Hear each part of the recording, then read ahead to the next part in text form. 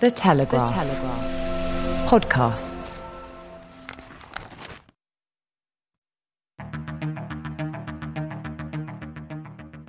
I'm Claire Hubble, and this is Ukraine, the latest. Today, we examine claims by Moscow that a Russian missile killed 600 Ukrainian soldiers in Kramatorsk.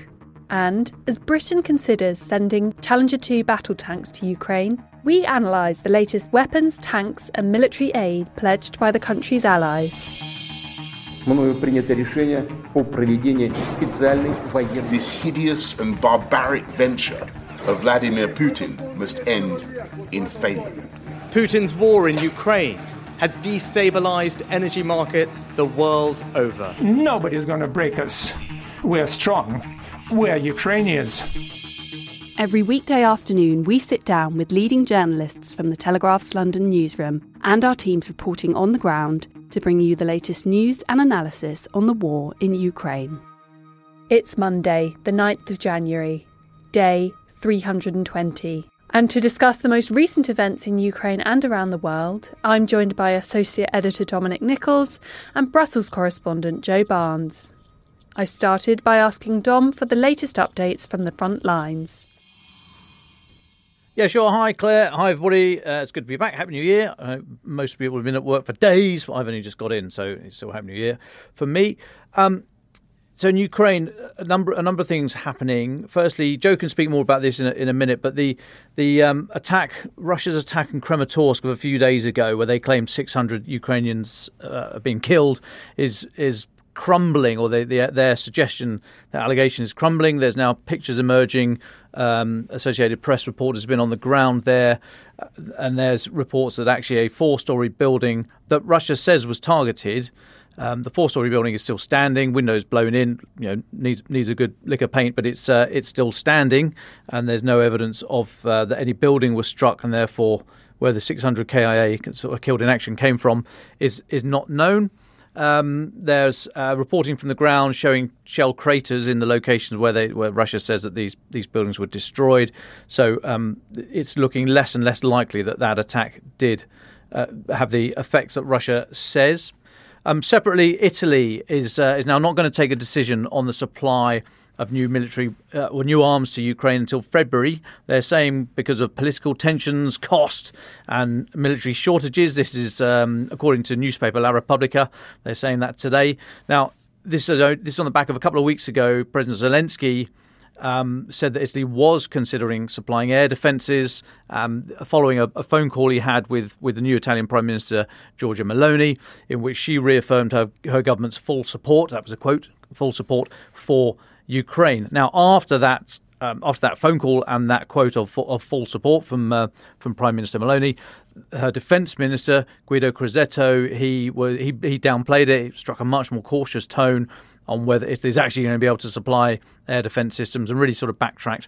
And they're now saying, Italy now saying that they're not going to make a decision until February.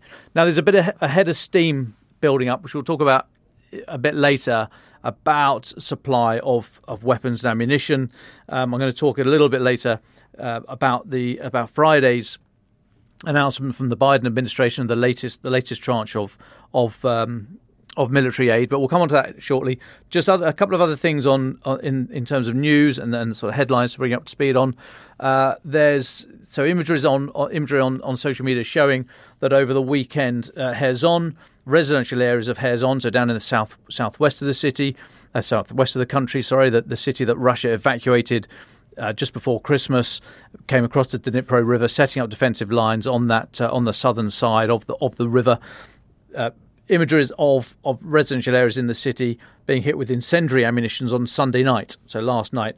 Now, Andrei Zarogyunuk, apologies if I've mispronounced that, who's a former defence minister, Ukraine defence minister. I think he left office in 2020. He's now an advisor to the government. He said that's a war crime because he's saying that when they pulled out, Russian forces destroyed or took with them all firefighting vehicles and equipment.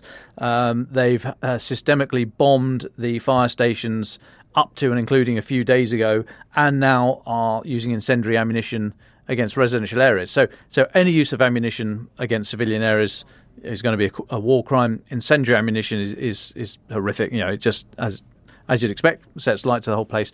But if it's premeditated and they've done this, having systematically eroded Hezon City's ability to literally fight fires, then that takes it to a whole nother league. Now, just while we're talking about war crimes, I just want to mention something, because you may also see images going around social media of a film, very short, just a few seconds, 10 seconds or so, of a film. Maybe it looks like it's from a drone that starts on the ground and goes up, so it gives you the picture as it goes up. And the picture we're presented with, the viewer is presented with, is of probably about a dozen, maybe 15 supposedly dead Russian soldiers being laid out in a Z shape. Obviously, Z, the symbol that Russia has adopted as their war motif. Now, there's no location, no date, no unit assigned to this imagery. However, it's generated a lot of discussion on social media about whether or not it's a war crime, and I just wanted to raise it and discuss it very, very briefly. So if you'll allow me, just for a minute or so, let's have a look at the Geneva Convention, signed 12th of August 1949, the end of the war. Europe's ash. The world comes together and says we can't do this, never again. So they said. Now, Convention 4 relates to the protection of civilians in a time of war, and specifically Article 16, Paragraph 2. I'm getting specific for a reason, but Paragraph 2 says, "The wounded and sick, as well as the infirm and expectant mothers, shall be the object of particular protection and respect. As far as military considerations allow, each party to the conflict shall facilitate the steps taken to search for the killed and wounded, to assist the shipwrecked and other persons exposed to grave danger, and to protect them against pillage and ill treatment." End of quote. The important bit there being the protecting them against ill treatment. Now, you could argue that getting dead bodies and laying them out in a Z pattern, filming it, sticking on social media, is ill treatment. The question I raise here, that paragraph specifically relates to civilians. Now, we'll come on to the moral considerations in a moment, but does that filming of dead Russians laid out in a Z shape constitute a breach of Article 16, Paragraph 2? Probably no, because that relates to civilians. So let's have a look at the Convention for Amelioration of the Condition of the Wounded, Sick in the Armed Forces in the Field. Now, Article 17 specifically covers prescriptions regarding the dead, and it says, quote, "Parties to the conflict shall ensure that the dead are honourably interred, as if possible, according to their rights, the rights of the religion to which they belonged, that their graves are respected, grouped if possible according to the nationality of the deceased, properly maintained and marked so that they may always be found," unquote. Now, that relates to soldiers and serving personnel who are killed. And you will see that there's nothing in there that says anything about ill treatment.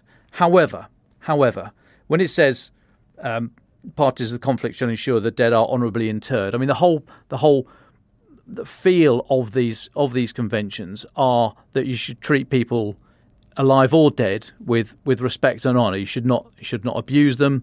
You should not ill-treat them, etc., etc. These are my words, but this is what I read the spirit of these conventions to be.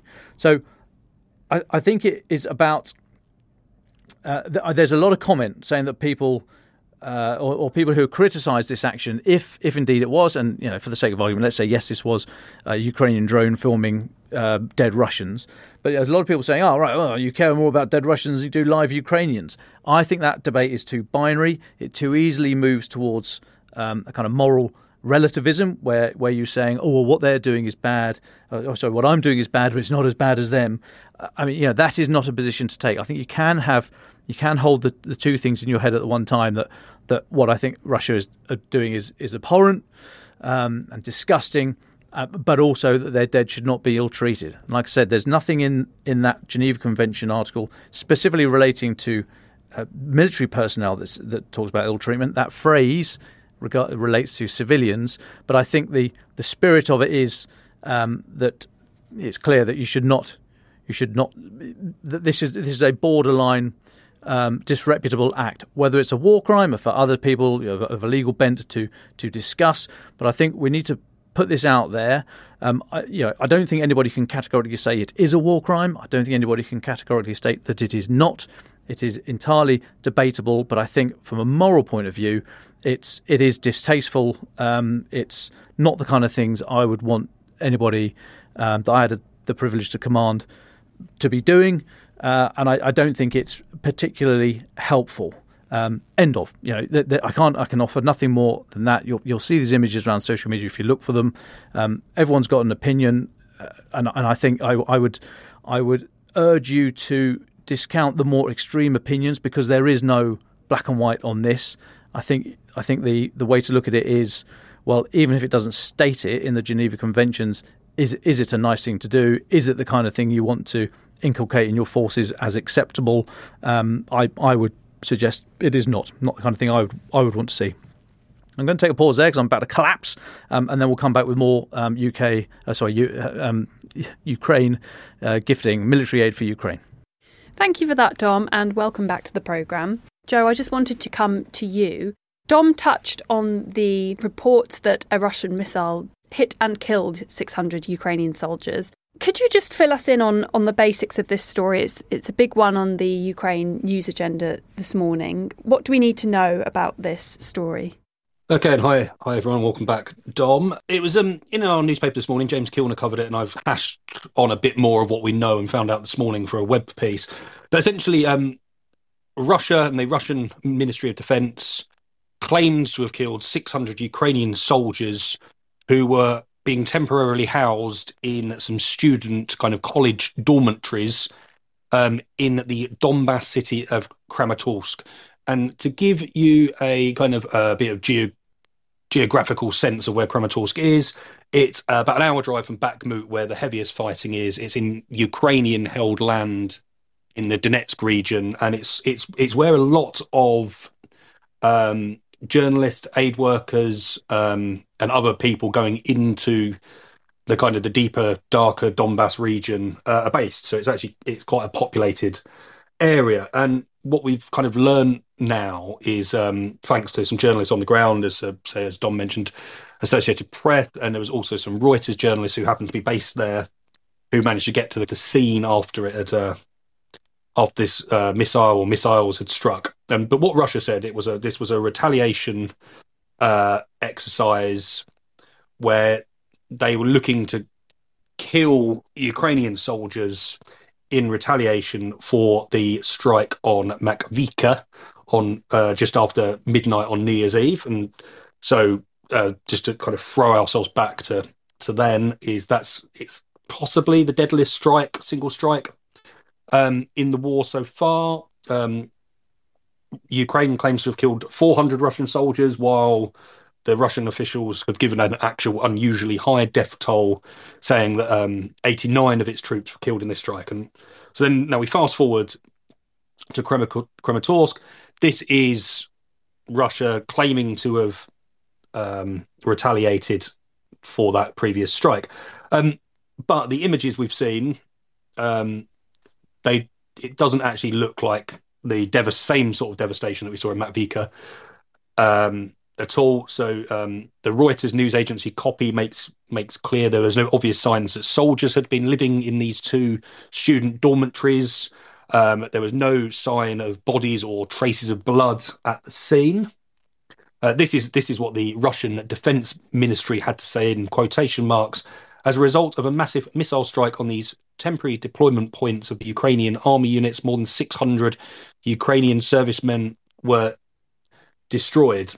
The Russian ministry added that the Moscow's forces had used reliable intelligence to target the Ukrainian troops, and it believed that there were 700 Ukrainian soldiers housed in one of these hostels, while there were 600 in another.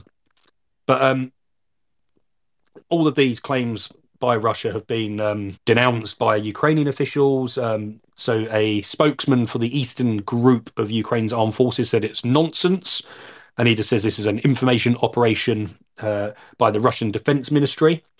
Kramatorsk's mayor also claimed there were no casualties as a result of the strike. And he basically said the strike damaged 2 educational buildings and 8 apartment buildings in the nearby area.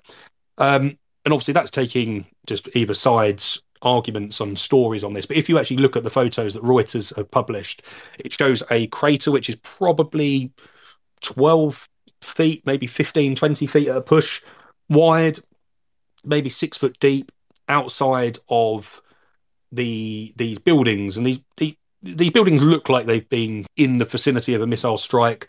The bottom row of the kind of debris strewn over the floor. The bottom row of windows are covered by some sort of chipboard, and then there are no kind of windows in the top 3 floors. But as Reuters reported, it doesn't actually look like there is any sign of kind of life being taken by these Russian missile strikes. So, and then there's some quotes that Reuters actually put out today, for one from Polina, who is a 74-year-old resident who actually lives across the road from one of these dormitories. She said the attack was very loud. It threw people out of their beds. Some people hurt their fingers because of the blast waves.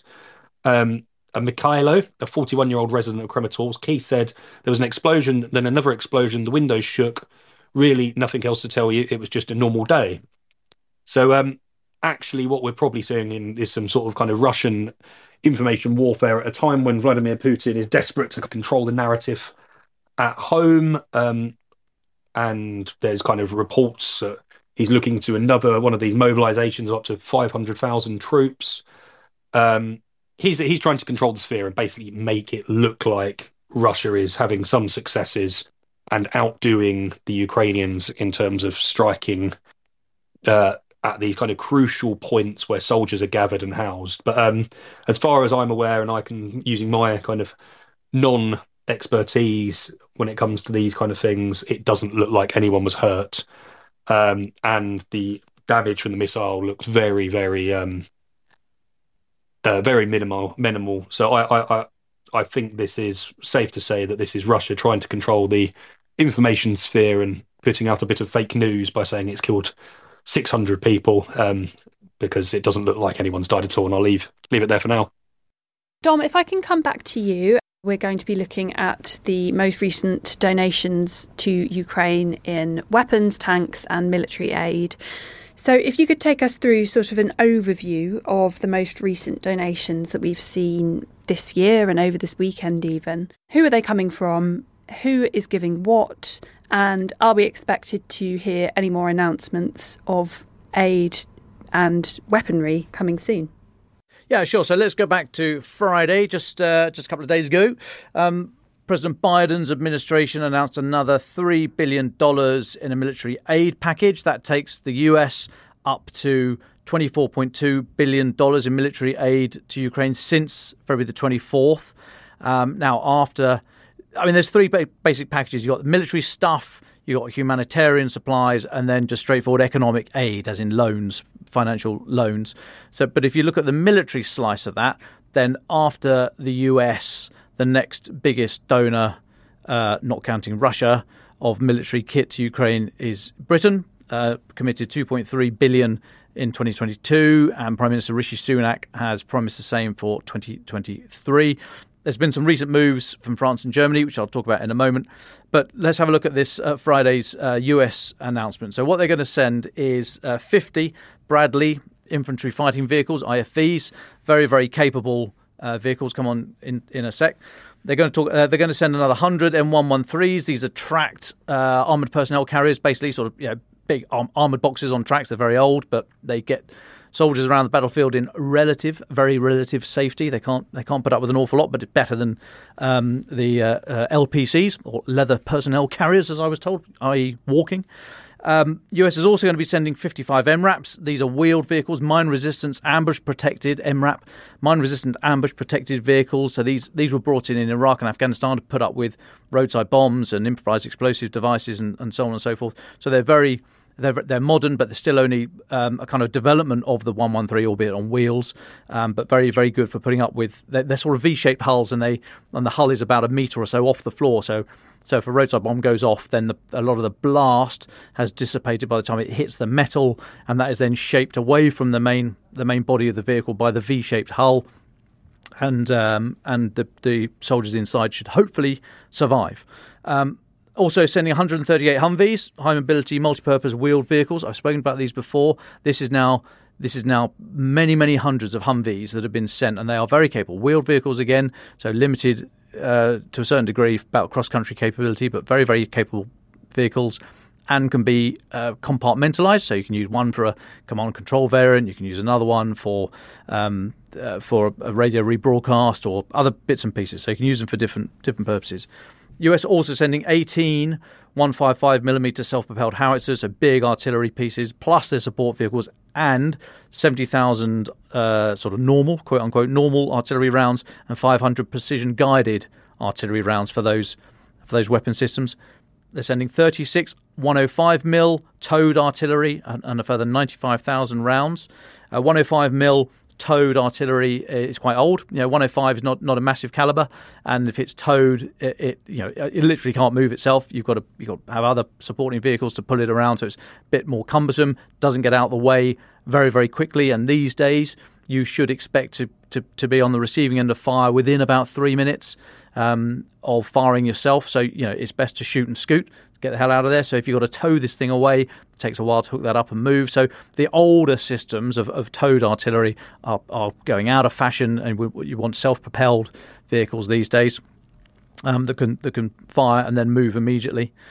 They're also sending 10,000 mortar rounds, 120mm mortar rounds. So these are big mortar rounds. 120mm is basically the size of a tank main armament. Tank main armament uses generally 120, 125mm rounds. So these are big bombs, big mortar rounds being sent. And additional unspecified quantities of ammunition for HIMARS, air defence and other stuff. So a big old dump of military aid there from the US again. Now, I'd like to have a quick look at the Bradley infantry fighting vehicle the US is sending, also the Marder that the Germans are sending, and the AMX-10 that the French have said they'll send. Before we do that, let's have a quick talk about tanks. This gets a load of journalists bent around the axle about what is a tank, what is not a tank. If it's big and it's green, it's called a tank for shorthand in journalism world, which gets a lot of military purists up in arms. So generally, when you think about tanks and how to classify these things, there's a number of big differences. So is it on tracks? Is it on wheels? So tracks can pretty much go most places. There's very few areas of ground that the tracked vehicle cannot cover. Wheeled vehicles will slip and slide in certain situations, such as the Rasputitsa that we're seeing in Ukraine now. We're just sort of passing out of it. I think the big, wet, heavy, cloying mud, that thick mud, as it transitions from seasons into and out of winter. So wheeled vehicles can be quite vulnerable to that and slip around all over the place, whereas tracked vehicles are much better able to cross that kind of ground. However, tracks are high on maintenance, so wheels are much easier to look after. So when you're talking about the whole system, wheels might be more preferable to tracks. Also, in the debate about is it a tank or not a tank, look at the armour. So if the armour is on the vehicle is such that it's able to withstand a modern tank gun or a modern anti-tank missile, then that probably is sort of veering towards tank territory. Less than that, if it can't, with its main armour, and the main armour on the tank is at the front on the hull and on the turret. That's generally the bit you point towards the enemy. So that's where you expect the rounds to come in from. You can't cover the whole tank in armour because it just simply won't move. So generally, the main armour is at the front, and if that can put up with a modern tank round, then yes, you're probably fair to describe the vehicle as a tank. And separately, the main armament. So is it designed to kill other tanks? Has it got a turret that can move independently of the hull, or has it got to shift the entire vehicle to point the weapon where it needs to go? Can it fire on the move, stabilised, as in so you're more likely to hit what you're trying to on the move, or you're just sort of banging the rounds down range and hoping that it achieves something? Is the vehicle designed to be in that direct fire battle, to get in close with the enemy? And by close, I mean sort of the last few hundred metres onto a position and take rounds, incoming rounds, and still survive and fight. So all those things together, and the question, is it a tank, is it not a tank? The debates will run on endlessly. However, you could then qualify, and people sort of talk about light tanks and medium tanks, and it's just a way of saying, I don't really know, but is it a tank? I'm not sure. But let's have a look at the Bradley. So Bradley is an infantry fighting vehicle. It's been upgraded many times since it was brought in the late 80s, early 90s. The Bradleys are going with 500 TOW missiles. TOW is tube-launched, optically tracked, wire-guided missile, so an anti-tank missile that fires off downrange and trails a wire behind it. The wire spools out from the missile, so it's not sort of under tension. It is it comes out the back of the missile, and the commander or the gunner in the Bradley and other vehicles that use TOW. We used to fire TOW from Lynx helicopters, for example. You are sending information down that fibre optic cable to the missile itself, so the tracking information and steering it onto the target. Now, the downside of that is that you have to expose yourself, or at least your sight, so you can see the target. And in a Lynx helicopter, I seem to remember at maximum range, it would take 21.5 seconds for the TOW missile to reach its maximum range. And I would not want to be in the hover for 21.5 seconds, having launched something at the enemy. So that's a bit of a downside to these missiles that are not fire and forget, that can seek the enemy out for themselves, but still a very, very capable weapon. So 500 TOW missiles are going, and 250,000 rounds of 25mm ammo, 25mm being the main gun on a Bradley. Ukraine's likely to get the M2A2 version. A load of Bradleys were upgraded after Operation Desert Storm, which was Gulf 1 in 1990, 91.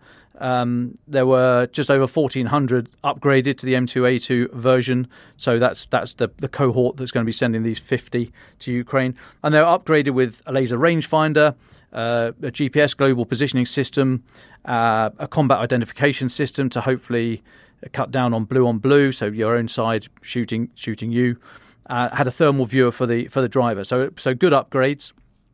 As I say, it's got a 25mm main armament and a coaxially mounted 7.62mm machine gun. Coaxially mounted means it's alongside the main gun, and where the main gun points, so does the machine gun. And the machine gun's there for taking on personnel and that kind of thing.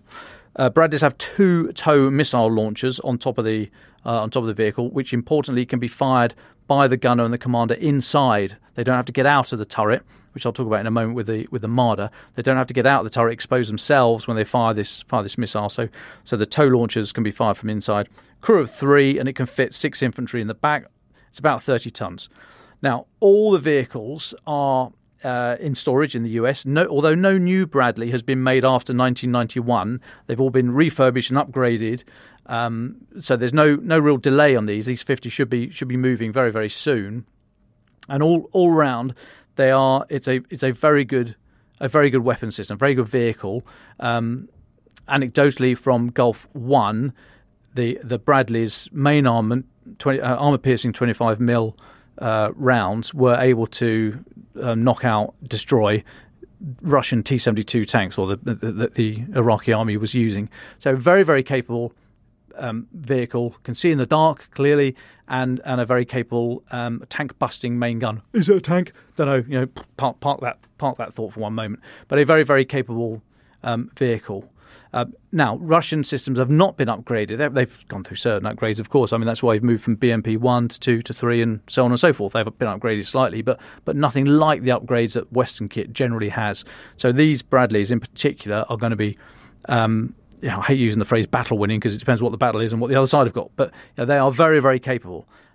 Separately, last Friday, Germany said 40 Marder vehicles were going to be sent to Ukraine. So the Marder 1A3 variant, so an upgrade from the original Marder ones. So pretty old, but still very useful, very good. It's got better optics, better communications than most of the IFVs, the infantry fighting vehicles that Ukraine's using now.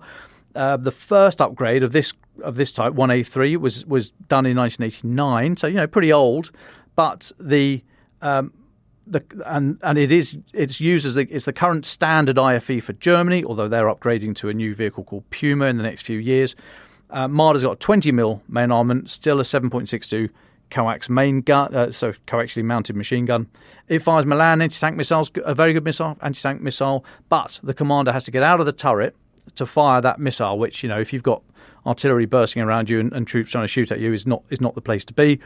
Similar to Bradley, crew of 3, infantry, you can fit 6 of them in the back, same weight, about 30 tons, same as Bradley. So good. I mean, way, way, way out of the league of it's better than nothing. I mean, it's a very, very good vehicle, better than what Ukraine's probably got at the moment with its BMP and BTR, but still fairly old. Then we come on to France. So France has said they're going to send a number of AMX-10s or AMX-10 RCR for completion. They are good. These are wheeled vehicles with a 105mm main gun. Which is not stabilised, so it can't fire on the move, or if it can, you're not going to hit a barn door. But it's in a static position. It's manoeuvrable, especially on tracks, because I say it's wheeled, and it's got a pretty good gun. So 105 is not it's very good to have that in support of you. Bearing in mind, like I say, the Bradley's got a 25mm main gun, so 105mm is obviously much bigger, but it has certain drawbacks. About 20 tons, crew of 4. But a good vehicle for kind of supporting the assault. So all these vehicles, the Bradley, the Marder, the AMX-10, they were all designed in the Cold War to defeat Soviet armour and defensive positions. That's what they were procured for. We then got we all got sidetracked, or we ran off to dusty places for 20 odd years. But we're now back to doing what these vehicles were designed for, and they worked in the Gulf. Bradley was knocking out T-72 in the Gulf.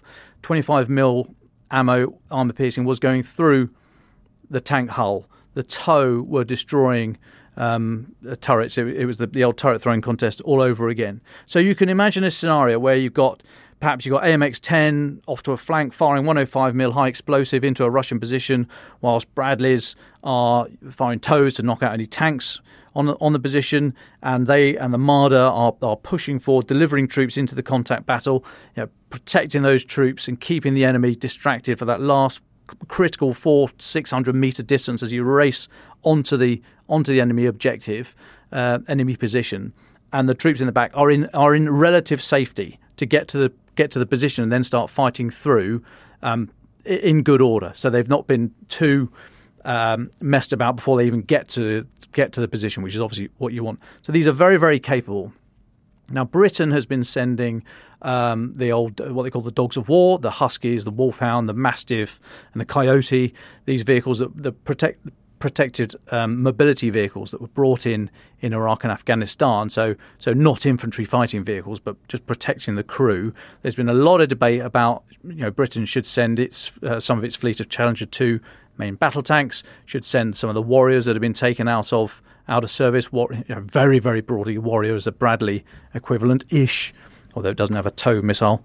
That debate is raging at the moment. The most I can get out of government at the moment is, quote, they are, quote, considering, unquote, sending Challenger 2. Reading the runes, I think something's going to change there, but I can offer nothing more than that. That's the quote I've been given. They are considering sending Challenger 2, and that reflects a comment that James Cleverly, the Foreign Secretary, said earlier in the week. There's a debate whether or not Poland and the Czech Republic should be able to send Leopard 2, which is a very, very capable main battle tank that are made by Germany. And because of the contractual arrangements with these things, Germany has the say-so over where those vehicles eventually end up. There's pressure on Germany now to allow Poland and Czech Republic to release Leopard 2s for use in Ukraine. Hitherto, it's been deemed these big main battle tanks. It's well over the offensive-defensive line. If you choose to use that, I don't particularly like that as a self-imposed construct. As I've said before, you can't be a little bit pregnant. You're either in it or you're not. But yeah, this is the debate that currently is holding back the Leopard 2s, or Germany allowing Poland and Czech Republic to send the Leopard 2s. But all in all, things are moving on the armoured front. So like I say, Bradley, Marder, AMX-10 are going. They're all very, very capable vehicles, the Bradley especially. And I don't think it will take very long to train Ukrainian crews up to use these things. And the more heat there is at the moment pushing international partners to send these heavy armour, whether or not it's a tank, and we can, like I say, the endless debate. But these are all designed to take and hold ground, along with your infantry. Armour and vehicles can't do it on their own. Obviously, you need a load of infantry to actually physically hold the ground, to stay there on the ground and own it. But it looks as if 2023 is starting with the international community moving from supporting Ukraine with enough weapons not to lose and morphing now into supporting Ukraine with enough weapons to win. I mean, a bit of a glib phrase, maybe a bit too binary. And as you know, I don't particularly like binary positions, but that I see is where the debate is at the moment. We're starting to move through that looking glass into actually really, really capable, modern equipment that is going to ramp up Ukraine's offensive capability. Yeah, thank you for that, Dom. You went to great lengths there to explain what makes a tank a tank. Why does the definition of a tank versus an armoured vehicle matter so much in this context? Well, I mean, it doesn't really. I mean, it matters if you were on the phone or bidding on eBay trying to buy some of these things and say, oh no, I've bought an APC, not an IFV or a PPM. I wanted a tank. You know, it doesn't really matter. It gets doctrinal purists bent around the axle. But it's not. It doesn't massively matter that much. I think what it comes down to is how you then explain how these things can be used and what it enables a force to do. And of course, as I've just said, tanks or infantry fighting vehicles, armoured personnel carriers, protected mobility vehicles, on their own can't do anything. They've got to work in consort with the infantry and the artillery and the engineers and the signals and everyone else to actually have a real effect. So in and of itself doesn't really matter. But when you start thinking about what they are, that is the important bit to focus on. And it's also important to focus on their vulnerability, because just saying, oh, you're going to send the most modern stuff. It's like, well, they're not invulnerable. Nothing is invulnerable. Some of these things will get knocked out, or they will fall in a bog, or they will throw a track and won't be able to move anywhere. So it's as important to know what the vulnerabilities are as well as how good they can be. But the actual debate of is it a tank or is it not is a murky world, and you dip your toe into that debate on social media at your peril, because people get very heated on these things. Thanks, Dom. A question for you, Joe. What are your thoughts on Britain's donations to Ukraine, and how do they fare compared to the rest of Europe? It's an interesting subject now, because under Boris Johnson, I think it's safe to say that we were genuinely Europe's leader in terms of giving military kit and pushing the boundaries of what was given. While France and Germany were still uncertain of whether Vladimir Putin was going to send his troops across the border, we were sending in soldiers to help train Ukrainians. We were sending in these anti-tank weapons to equip Ukraine for the initial defence. And then we slowly ramped it up to the point where we were giving over air defence more recently, but we gave our version of the MLRS, the multi-launch rocket system, over. But that does seem to be dwindling a tad. And I kind of, as France and Germany were announcing they were giving over Marders and AMX-10Rs, I started to look in about how the numbers were changing. And the Kiel Institute, a German-based think tank, the Kiel Institute for the World Economy, have basically been tracking commitments and donations to Ukraine over the course of the war. And they're kind of most up-to-date comprehensive figures, which doesn't include what has been given and offered by France and Germany in terms of these, whether we call it mini tanks or infantry fighting vehicles, has actually shown Germany and France their overall contribution, which includes their contributions to the EU's support for Ukraine, of now overtaking Britain. So Germany's commitments, and this was a tweet put out in December by the Kiel Institute. So Germany's new commitments and its contributions to the new EU package now make it the largest donor in Europe in absolute terms, overtaking the UK for the first time. And it basically charts Germany's contribution at 12.6 billion euros. And a large part of that is the fact that Germany is the EU's largest contributor to the EU budget, and France is the second largest. So actually, with the EU's package of support, France and Germany, while their bilateral support isn't as big as Britain's, they've actually now overtaken Britain in terms of absolute donations. And and I wrote a piece with Nick Gutteridge, one of our political correspondents, the other day, looking into why this has happened.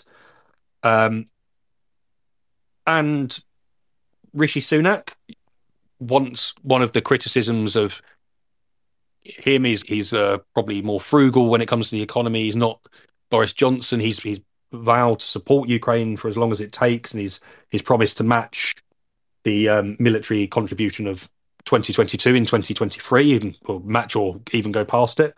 But there's never a definitive answer. No one really says. And we spoke to Tobias Elwood, who is the chair of the Commons Defence Committee, and he said actually the idea of France and Germany sending in Marders and AMX-10s is a welcome one.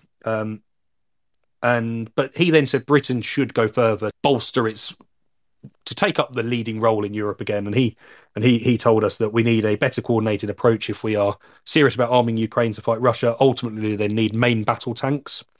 If we're going to be serious about this, why aren't we sending main battle tanks, and why aren't we enabling Ukraine to strike legitimate targets inside Russia's borders? So we have put limitations on what we can actually do.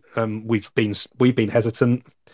But he does say, like, each month we become less risk averse in what we're willing to send, and being a little bit more confident. There's no reason why we can't start sending kind of our main battle tanks, which are Challenger 2s.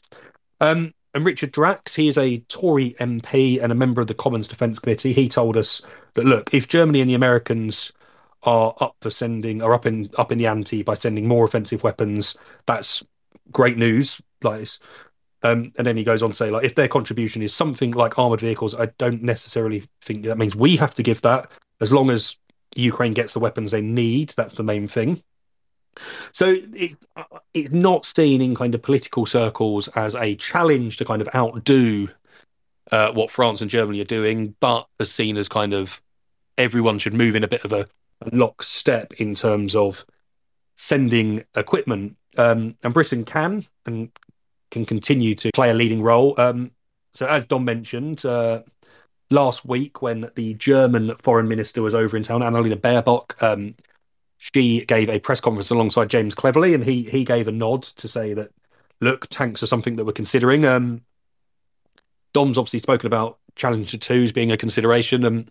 Sky News' Deborah Haynes has just put out a report while we're live on air, suggesting that these conversations have been going on for weeks, and we could send up to as many as 10 Challenger 2 tanks to Ukraine, which I believe would form a squadron. And that actually then helps build in. There's a meeting of the US-led Ramstein initiative, which is the American attempt to speak to. It's made up of about 50 countries, and it's a program where they hold regular meetings of defense ministers and officials to try and basically coordinate Western support for Ukraine. And it's made up of about 50 countries. They're meeting again at the end of, I think, in about a week's time. I think the 20th, off the top of my head. So that gives a chance for the Germans to say, look, we're happy for Leopard 2s to be sent. So the Czechs, the Poles, the Finns have also said that they would be happy to do so, but obviously need that kind of export declaration, export license from the Germans. Could the Leclerc be sent by the French? Could an Abrams be sent by the Americans?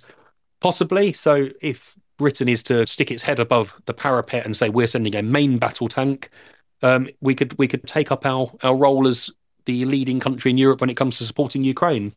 But I think as it stands at the moment, the French and the Germans, with their kind of contribution to the EU side of things, have actually overtaken us in real terms money. So it's up for kind of a decision by Rishi Sunak, by Ben Wallace, by kind of our military chiefs about how much money we can spare. Can we spare any more kit? And I know one of the things that Ben Wallace has spoken about is, and he, I can't remember what it was, potentially June, May time. We sat down for a brief chat, and he described the solution for helping Ukraine as not just as a kind of a recipe book. So he suggested that we've given Ukraine a lot of the ingredients. but now we need to teach them how to use them to fight against Soviet armor, which I think would be probably the Ukrainians would say is condescending at the moment because they're doing pretty well in claiming back land, and they're the most well trained and they have the most experience when it comes to fighting a Soviet land army. So that's one thing to consider, is how much kit have we actually got on the shelves that we're willing to donate. But I think by signalling that we're willing to give Challenger 2s across, that will open and unlock a lot of doors when it comes to Ukraine being given other main battle tanks by the French, by the Germans, by the Americans. Because I think the Poles, the Czechs have given over their Soviet-era tanks, which were backfilled by Western NATO standard tanks in their own countries for defensive purposes. But we've not got as far as sending a proper NATO standard Western main battle tank. So I think if Britain, with the Challenger 2, nods, that will help grease the wheels or grease the tracks of getting main battle tanks to Ukraine. But as it stands, the French and the Germans have, in real terms, sent more monetary money worth of kit, value of kit and support to Ukraine, and Britain is falling behind. So it's a decision for Britain's politicians and military chiefs to decide whether they want to donate further and actually outdo the Germans and the French in terms of monetary value of support. But I'll stop there for now. A question for both of you, perhaps you would like to answer first, Dom. It seems the latest donations are a marked upgrade in the kit provided by the West to Ukraine. In your assessment, is that true? And once all of the pledged donations are delivered to the country, will Ukraine be better equipped than Russia? Okay, is it a marked upgrade? Individually, yes. I mean, the individual vehicles that we're talking about here are just out of any league comparison with the infantry fighting vehicles that Russia is fielding. The BMP, the Boyovaya Machina Picotti, well, they've been upgraded, but fairly old, and the BTR, the Brony Transporter, the People Transporters. Their tanks are quite old, T-72s, there's some T-80s, there's even been rumours of T-90s in there, but they're fairly old, they're in small numbers. But so yes, one for one, all this equipment, all these vehicles are much better than anything that they might be compared against in the Russian inventory. Now, numbers, we're not entirely sure how many. I mean, Russia's raiding museums and old equipment, the equipment locker to get stuff out for this. We've seen T-64, which, as the name suggests, was designed in the 60s. I mean, very, very old bits of kit. But they're going down that line of mass. Russia is going down the line of mass rather than particularly nimble and efficient capability. But so even if you equate the mass thing, or you take on the mass thing and say, oh well, Ukraine still might not be able to affect a great breakthrough on the battlefield. I mean, just having the stuff is only one small part of fielding a capability, and we're getting on a bit now in terms of time. We've covered it before. Maybe we'll do again about the British military way of when you move from having kit to capability, and the mnemonic was tepid oil. So you need training, equipment, personnel, information, doctrine, organisations, infrastructure and logistics. You need to tick all those boxes. You need to have the places to train on them. You need to have the warehouses to look after this equipment properly. You need to have the doctrine. You need to know how you're actually going to employ it when it comes to the fight. So just having the tank or the vehicle, if you like, out on the tank park is good. But if you can't equip it, if you can't put the correct personnel inside it who know what they're doing, and if they can't work together as a team, like I say, Bradley's got a crew of 3, the same with Marder. AMX-10's got a crew of 4. They're not all doing individual jobs completely, not talking to each other. Of course they're not. They're all talking to each other the whole time. The commander is trying to direct the driver. He's trying to tell the gunner what to aim at. He's on the radio to his higher command to say where the fight's going. He's on the radio as well to the infantry in the back and the infantry outside to say where's the tank, where's that depth position that suddenly started opening up on me. So the commander's got a lot going on. The gunner is bouncing around. He or she is trying to aim the gun, get the correct round down range, the correct target, etc., etc. The driver's wondering what the hell is going on and where are they aiming the vehicle and so on and so forth. That's just inside one vehicle. Multiply that across, in the British Army, 12 vehicles make a squadron. You normally have about 3 in a troop, and then you have 3 troops and a squadron headquarters that are in 3 vehicles themselves. So about 12 for a squadron.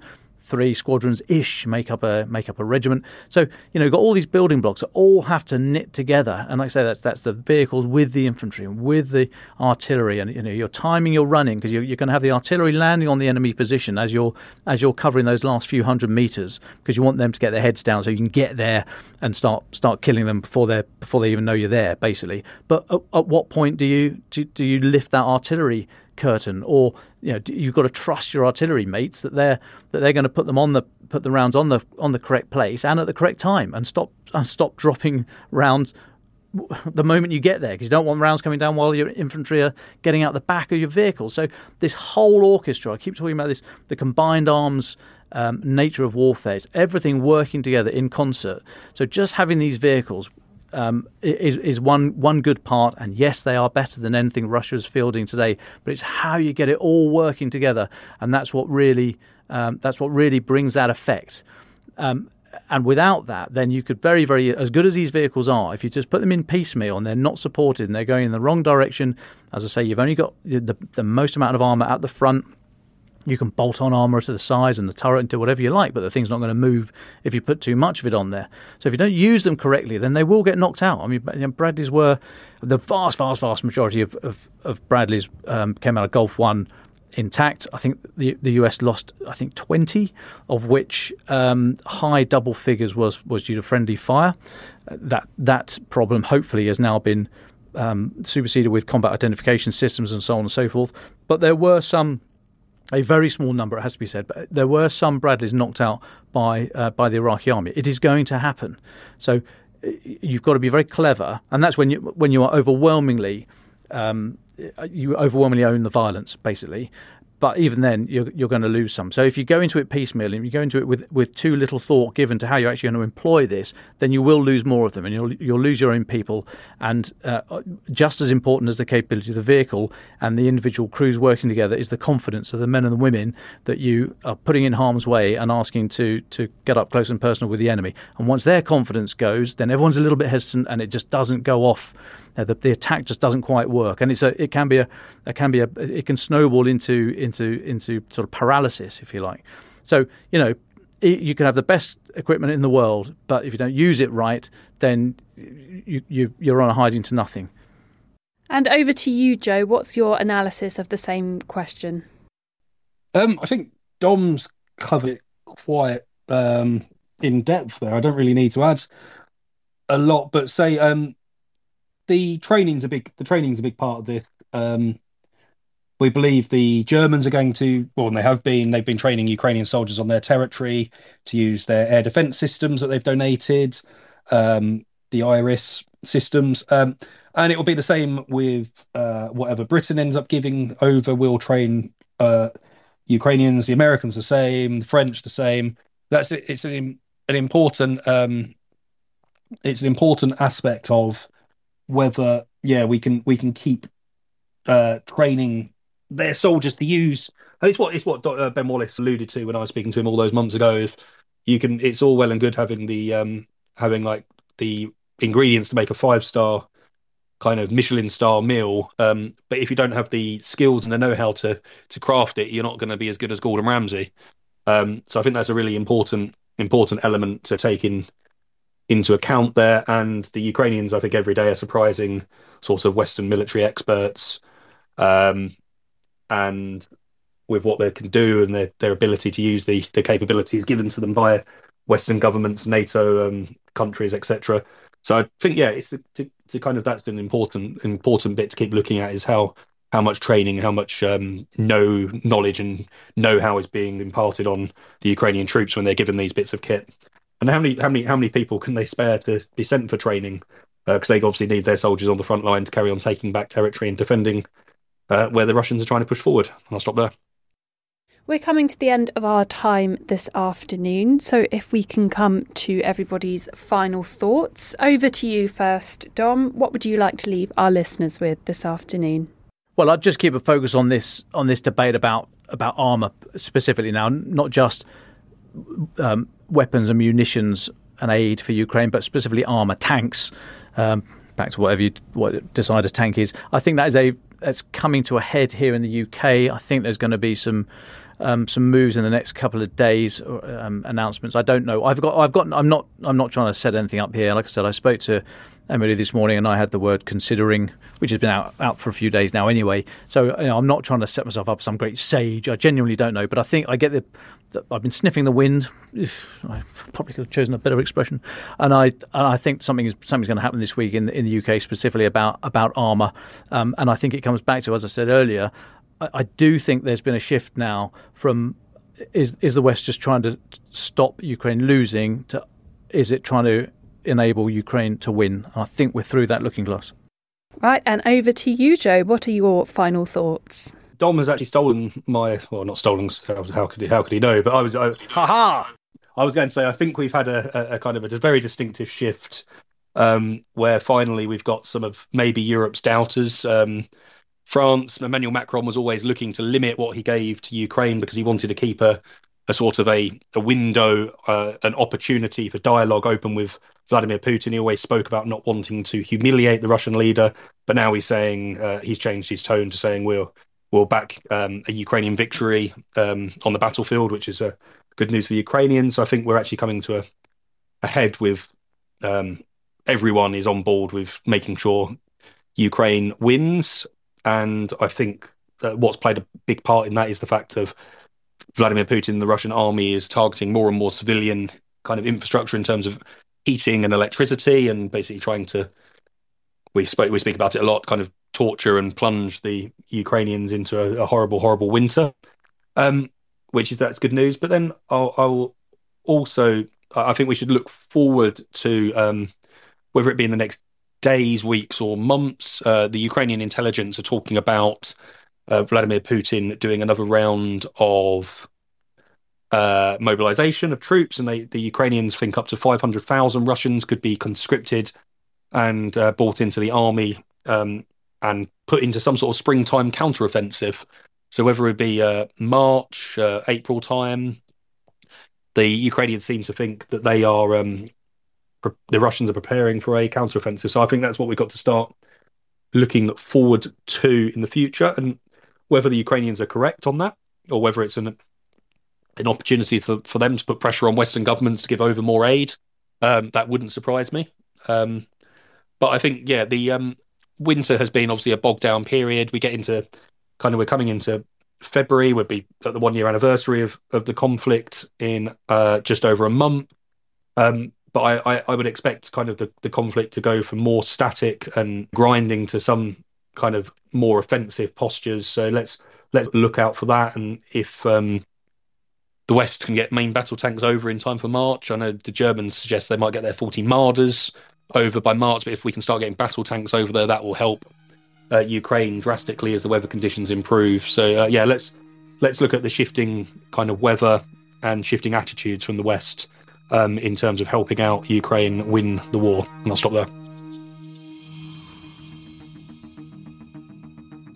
Ukraine the Latest is an original podcast from The Telegraph. To stay on top of all of our Ukraine news, analysis and dispatches from the ground, subscribe to The Telegraph. You get your first 30 days completely free at telegraph.co.uk/audio. Or sign up to Dispatches, our Ukraine newsletter, which brings you stories from our award-winning foreign correspondents straight to your inbox. You can listen to this conversation live at 1 p.m. each weekday on Twitter Spaces. Follow The Telegraph on Twitter so that you don't miss it. If you enjoyed this podcast, please consider following Ukraine the Latest on your preferred podcast app. And if you have a moment, leave a review as it helps others find the show. You can also get in touch directly to ask questions or give comments by emailing podcasts@telegraph.co.uk. Ukraine the Latest is produced by Louisa Wells and Giles Gear, and today on Twitter, Robbie Nichols.